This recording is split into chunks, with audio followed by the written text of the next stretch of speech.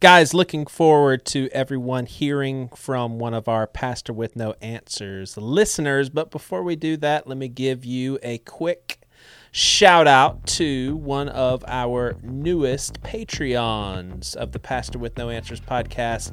But before we do that, let me give you some snapshot of what it's like, some of the boring ass dialogue that's on Patreon.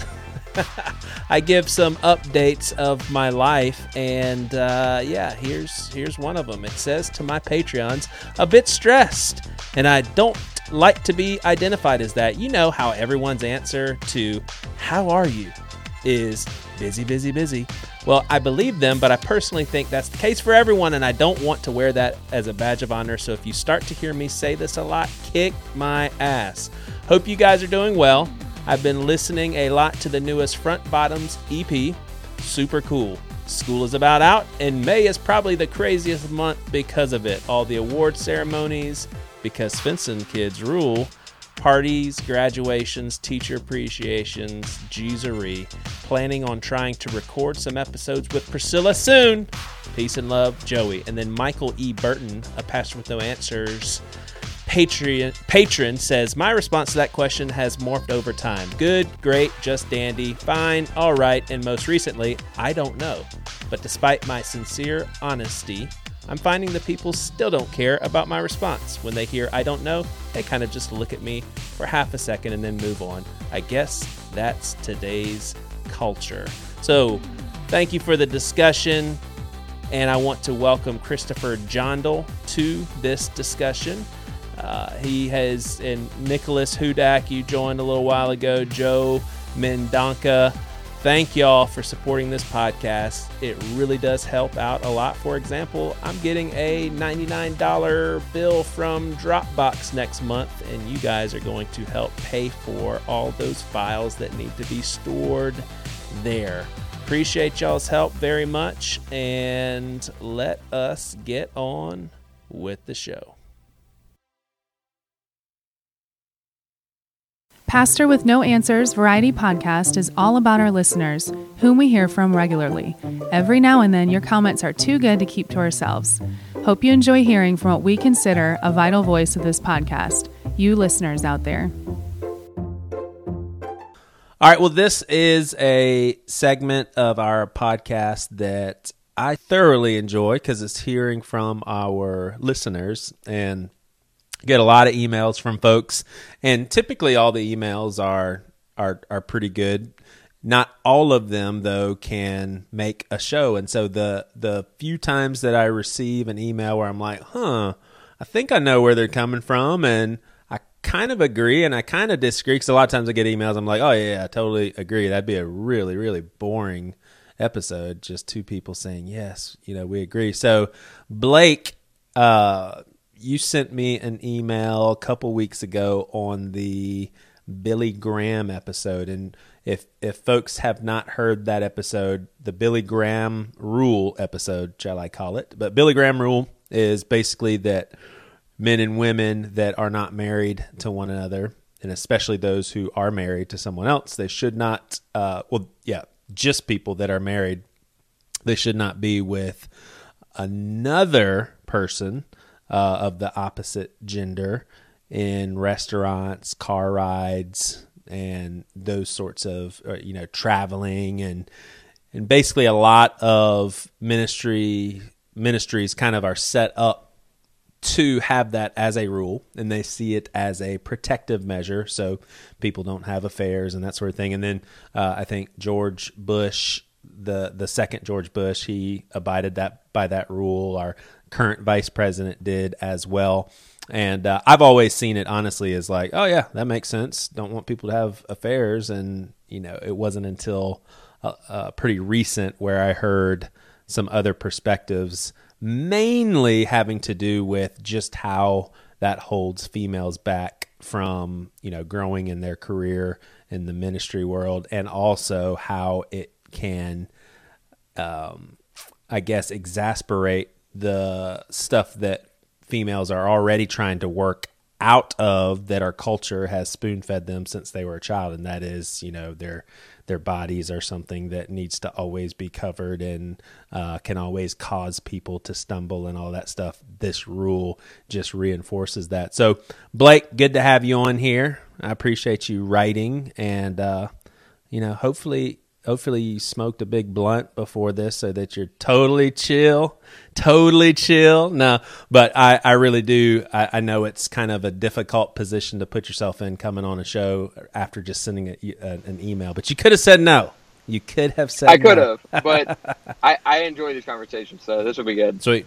So I think, I'll tell you what, your email is a little too long to read just word for word. So why don't you put kind of a give me a snapshot picture, or give our listeners a snapshot of why you wrote and what were some of the things in the episode that didn't sit well with you. Yeah. So I guess the easiest way to put this is that, like, growing up, I've always been better friends with women than men. Like, it's just a natural thing for me. Couldn't ever really explain it. Just kind of how it is. Like, all of my closest friends, like top 5 people who know me better than anyone in this world, are all women. Yeah. Married and not married. Yeah. Like, and you're a heterosexual really male? Yes. Okay. Yeah. And it's never been a problem for any of us. And are you married? Like, no, I am not married. Okay. But there was something interesting that I've been kind of learning from one of those friends, is that, like, she kind of throws all those stereotypes of men being more visual than women, kind of out of the window for me. Because I mean, everyone's visual when it comes to sexual attraction, but I also wrote in the email that, like, that doesn't drive me nearly as much as, like, an emotional connection. Yeah. Would, like, and she's kind of the opposite. Hey, real quick, all of our female listeners, how's this for stereotyping? Every single one of them went, "Oh, he's so sweet." Oh my God. I'm just kidding. I don't think they all did that. Just 99.9%. All right, go ahead. But yeah, so, like, she kind of challenged a lot of that for me, because it kind of reinforced, like, my perspective of like, why I never fit that stereotype. And the thing is, like, what Ellen was saying... let's pause right there. So you don't fit that because you're not tempted to go on boobs.com. You aren't ever undressing someone while you're talking to them. Like, a lot of the stuff that you hear guys talk about in struggling, those things you don't struggle with. Is that basically that's not what I'm saying. Okay. I'm saying that I don't think the binary is as strong as is reinforced. But I'm saying you personally, you said that you are different, and I forget the wording that you used, but that is how you're different, and just how you are not visually stimulated like most other guys.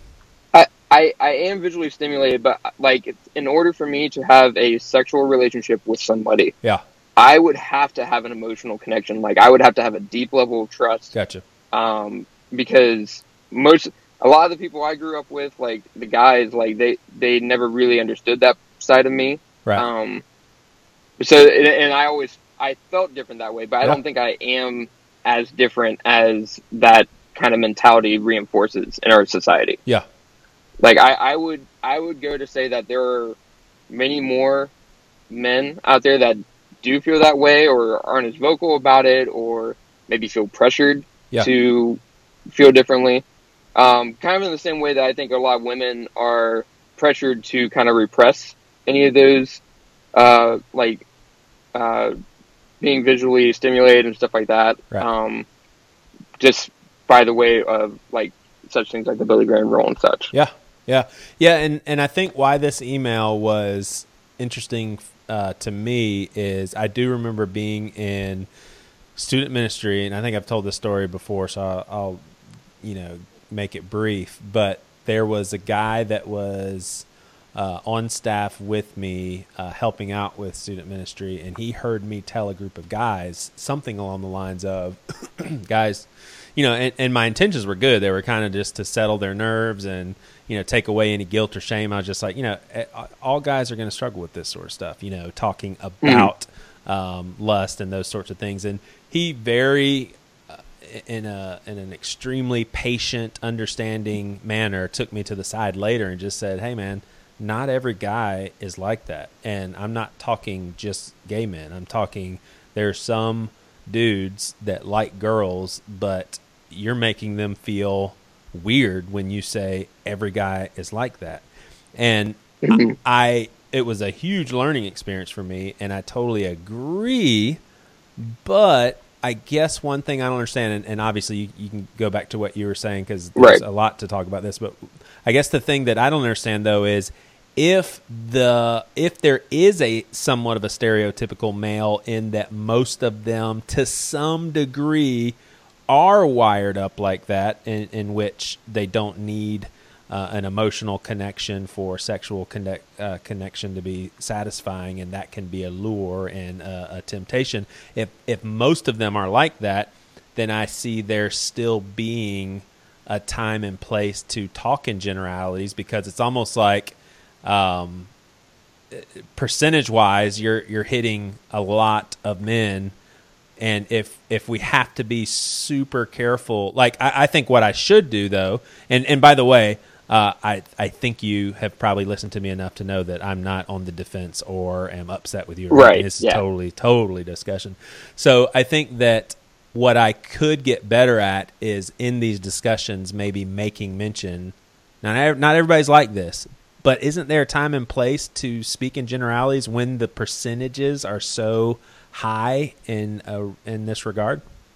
I think there would be, but I actually did some research after I sent you that email.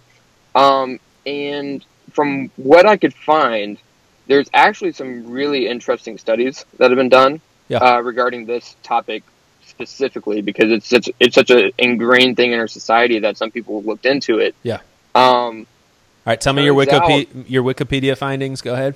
No, they're not Wikipedia, but I can actually send you some of the links because I didn't go to I can't read what really in-depth studies, but I read a lot of synopsis, and it's actually not quite as large of a percentage as you would expect. Interesting. There was even one study where they were testing men and women with photos. Yeah. And they were tracking eye movements.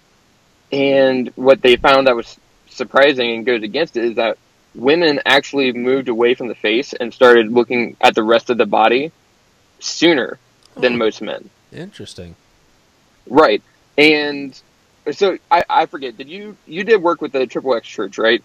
Work with them on staff, or no, we were closely linked just because we had Craig on here a good bit, and he was our first sponsor for the first year of Bad Christian. Okay.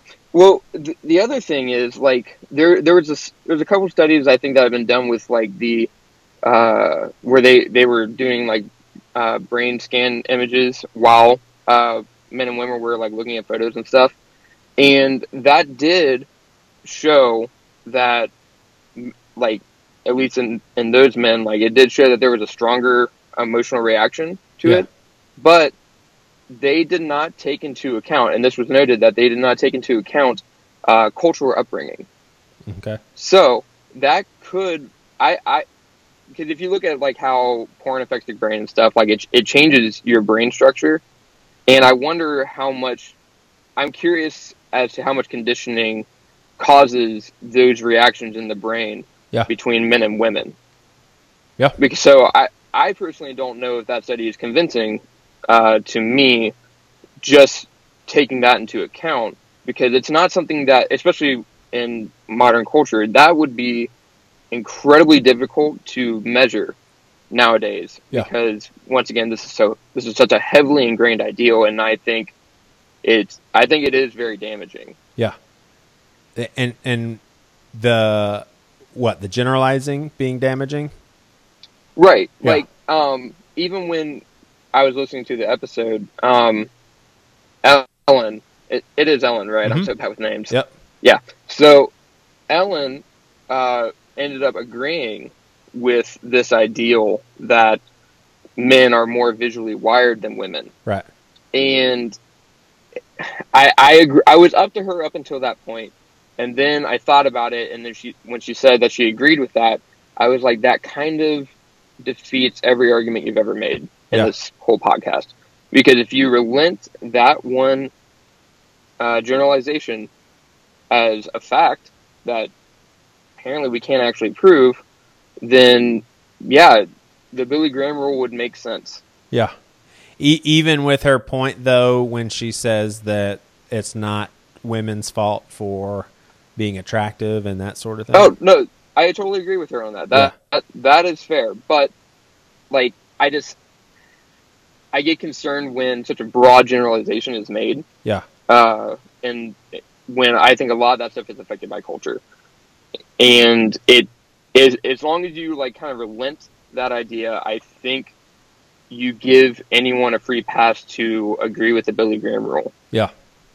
Yeah, and I think one other thing to point out, too, in this conversation is part of the reason why it is so skewed towards males is because of the overwhelming high percentage of males that are in ministry and leadership roles in the church, because society's progressing a little bit in changing that, but obviously it's still an overwhelmingly male-filled role in pastor and minister and all of that. So I would agree that if and my whole deal is I don't see the Billy Graham rule as a rule that males need. I see it as a potential rule that anyone would need. So let's just say this time 50 years from now or even 30 years from now, there's just as many women pastors as they are male pastors.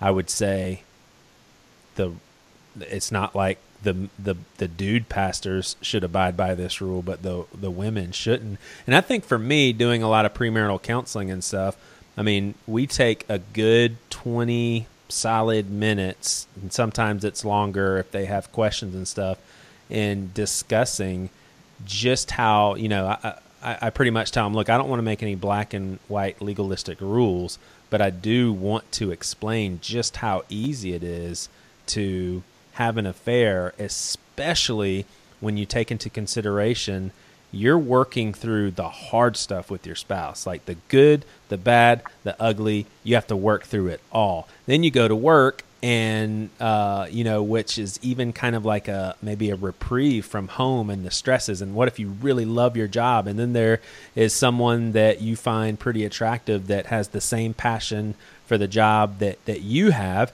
Next thing you know, you're having deeper conversations with her or him. And it's like, you're only getting their good stuff. And so then you're connecting on a deeper level. And so, I walk them through all of that, and I just tell them, I do think there are some black and white stuff. Like I honestly, and this is probably where you would maybe disagree because of your close female friends, but I encourage people from shying away from having a confidant of the opposite sex where you share deeper, more intimate issues in your marriage, just because I think you could be building some bridges that maybe you shouldn't be. And then I am a huge believer, and this is more of a funny thing than anything, but I really do believe that I'm not so sure that any relationship can continue platonically and be super close without one person having feelings. And my theory is that if you show me a couple that's like best friends and they're the opposite sex and both of them say, yeah, it's purely platonic, I would say one of them's lying. Well, I've got friends of 13 years, right? That would disagree. One of you's lying. Well, see that I'm probably wrong, by the way, but I've just seen it. Right. I've lived it.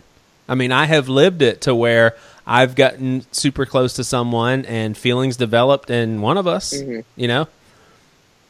So then I would question how much of that stems from this idea that you can't be close to somebody of the opposite sex. Like, that's ingrained, like, that you, like, if you're that close to somebody, then there's, like, some kind of, like, romantic connection. Yeah. Because I don't believe that's true. Yeah. I, like, because, and this is why this conversation specifically frustrates me. Yeah. Is because this is what I get accused of all the time. Yeah. Like, I was accused of having an affair with a married woman. A girl broke up with me because too many of my friends were women.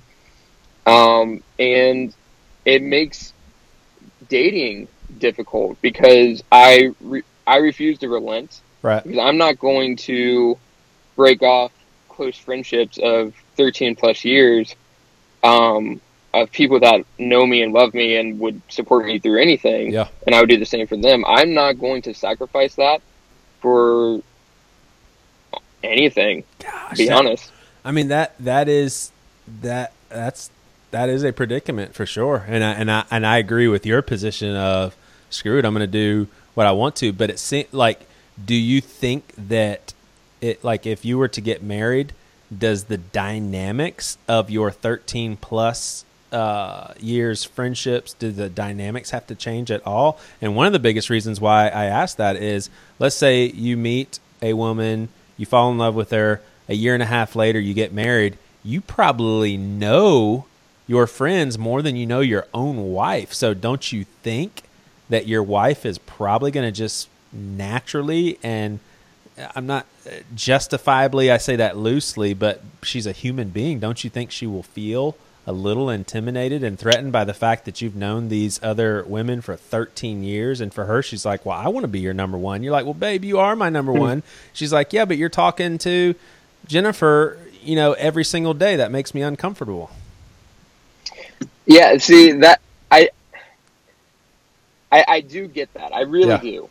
Because I know that even though I don't think that I'm in a great minority of men or women who feel this way, that they can have this platonic relationship, I also recognize that that kind of ideal is deeply ingrained in the culture. Yeah. And that would I don't have an answer for that. Yeah. Honestly, I really don't, because I would hope that whoever I find would be comfortable with that, because it's not something I hide. Mm-hmm.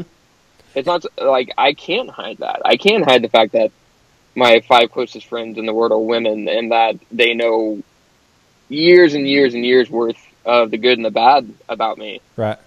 Like, I can't. There would be no sense in hiding that. If I did hide it, it would make it look worse. Yeah. If I hid any level of that intimacy that I have with my friends. And that might be key right there, is honestly, it's a very simple thing that you said, but it's probably true. You just need to meet someone who is 100% comfortable with that and is on the same exact page with you, because otherwise it doesn't matter what your convictions are.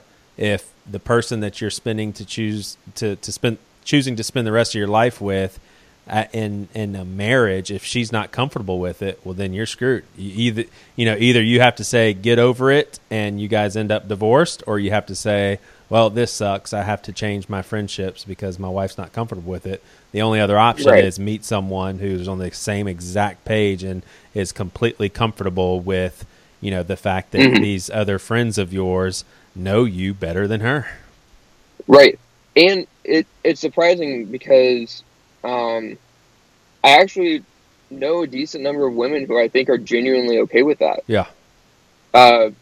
Once again, my best friends. But I've met numerous people who are like, I think that paradigm's starting to change a little bit. Yeah. I also think it's changing. It's definitely changing quicker outside of the church. Right. Because that's a very traditional train of thought. I've even noticed kind of a pushback against that ideal, like in pop culture a little bit. Like TV show characters and stuff. Like, a good example. Do you ever watch Bob's Burgers? Okay. Well, Tina Belcher is like, she's 13, and she's very honest about like being physically attracted to men around her. So and the family just acts like it's normal. Yeah, because it is. And Leslie Knope is another good example on Parks and Rec, where she's very well written and very open and honest about it, and they don't make it weird. yeah, Like I think that's so. I think it shows like there is a shift going on, and like I said in my email, like I wonder where we will be in 20 years when that slowly starts to die down. yeah. Unless people kind of like double down like they tend to do when they feel like their lifestyle is threatened. Yeah. But yeah, But you know, another thing that I'm curious about your approach too is I was watching. There's a new show on Netflix, and I don't know anything about it other than what I see on the screen. And it looks like they're releasing one episode a week. They're 18 minutes long, and the subject matter, they're all interesting, but they're completely unrelated. And the first one was on monogamy and just how sucky humans are at it, and how evolutionarily we actually evolved to monogamy on like based on our culture, and it wasn't necessarily biological.